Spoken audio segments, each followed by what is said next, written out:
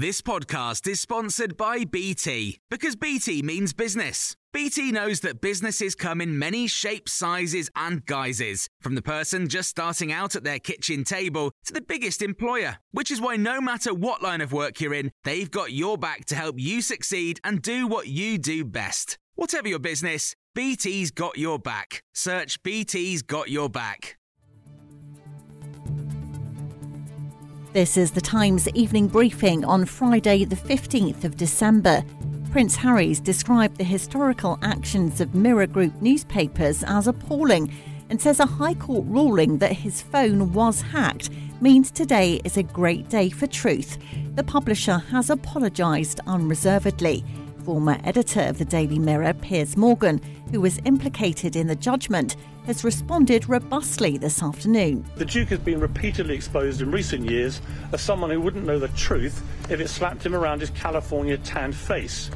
He demands accountability for the press, but refuses to accept any for himself for smearing the royal family, his own family, as a bunch of callous racists without producing a shred of proof to support those disgraceful claims. The court ruled that there was extensive phone hacking at the Mirror Group between 2006 and 2011 and awarded Prince Harry £140,000 in damages. Mr Morgan was the Mirror's editor until 2004 and has reiterated his stance that he has never hacked a phone or told anyone else to. Police divers searching for the missing mother, Gaynor Lord, have found a body in the Norwich River close to where she was last seen a week ago. The 55-year-old had been spotted in a park near the River Wensum after she left work early and seemingly in a hurry.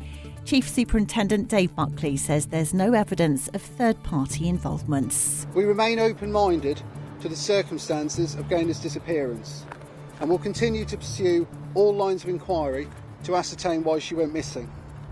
I'm keen to say that this remains a missing person inquiry at this stage. I'm also satisfied at the moment, based on the evidence that we have, that Gaynor did not meet anybody on the way to the park. Floral tributes are being laid near the gates of Wensum Park. Our reporter Nick Ellaby is at the scene. We're just starting to see people arrive in Wensum Park and pay tribute to Gaynor. There are now 4 bouquets of flowers here, a few with messages, one reading, "I hope, Gaynor, you are at peace. God bless your family." Another guy I spoke to just laid some flowers. He told me he didn't know Gaynor, but the story had touched him. A British boy who disappeared on a holiday in Spain 6 years ago has been found in France and is expected to return to the UK in the next few days. Alex Batty, who's now 17, had been living in an itinerant spiritual community with his mum and hitched a ride with a delivery driver who took him to a police station near Toulouse. Prosecutors in France say he left when his mother announced intentions to move to Finland. David Chazan, the Times reporter based in France, has been following the story. He walked, according to the deputy prosecutor, for 4 days and 4 nights, sleeping during the day and walking at night, until finally he, on a remote country road in the Pyrenees, he was picked up by a young student who works as a nighttime delivery driver. The Home Secretary says the government must and will do more after one person has died and another is in a critical condition after a boat carrying migrants sank in the Channel. More than 60 people were on board. James Cleverly's described the incident as a horrific reminder of the people smugglers' brutality. Caitlin Boswell is from the Joint Council for the Welfare of Immigrants. It's really important to say that these heartbreaking deaths are not the result of accidental tragedies, but the political choice by a government that has closed off almost all safe routes for people to travel to the UK, making it impossible for people to enter this country safely and forcing desperate people to make these life-threatening journeys. An EU support package to Ukraine of €50 billion has been delayed after it was blocked by Hungary. It comes despite the union formally agreeing to open membership talks with Kyiv. Viktor Orban, the Hungarian Prime Minister, continues to block the plan and says the EU must unlock funding for his country before he will lift his veto. Katlin Czech is a Hungarian member of the European Parliament and has told Times Radio she thinks a way forward will be found. I certainly hope that we can approve the aid package to Ukraine as soon as possible. This is the basic and fundamental security and also humanitarian need for every European citizen.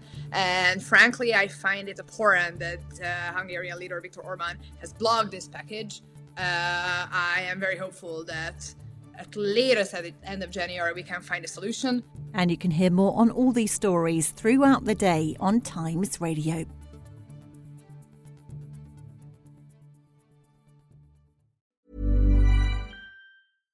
Hi, I'm Daniel, founder of Pretty Litter. Cats and cat owners deserve better than any old-fashioned litter. That's why I teamed up with scientists and veterinarians to create Pretty Litter. Its innovative crystal formula has superior odor control and weighs up to 80% less than clay litter. Pretty Litter even monitors health by changing colors to help detect early signs of potential illness. It's the world's smartest kitty litter. Go to prettylitter.com and use code ACAST for 20% off your first order and a free cat toy. Terms and conditions apply. See site for details. Even when we're on a budget, we still deserve nice things.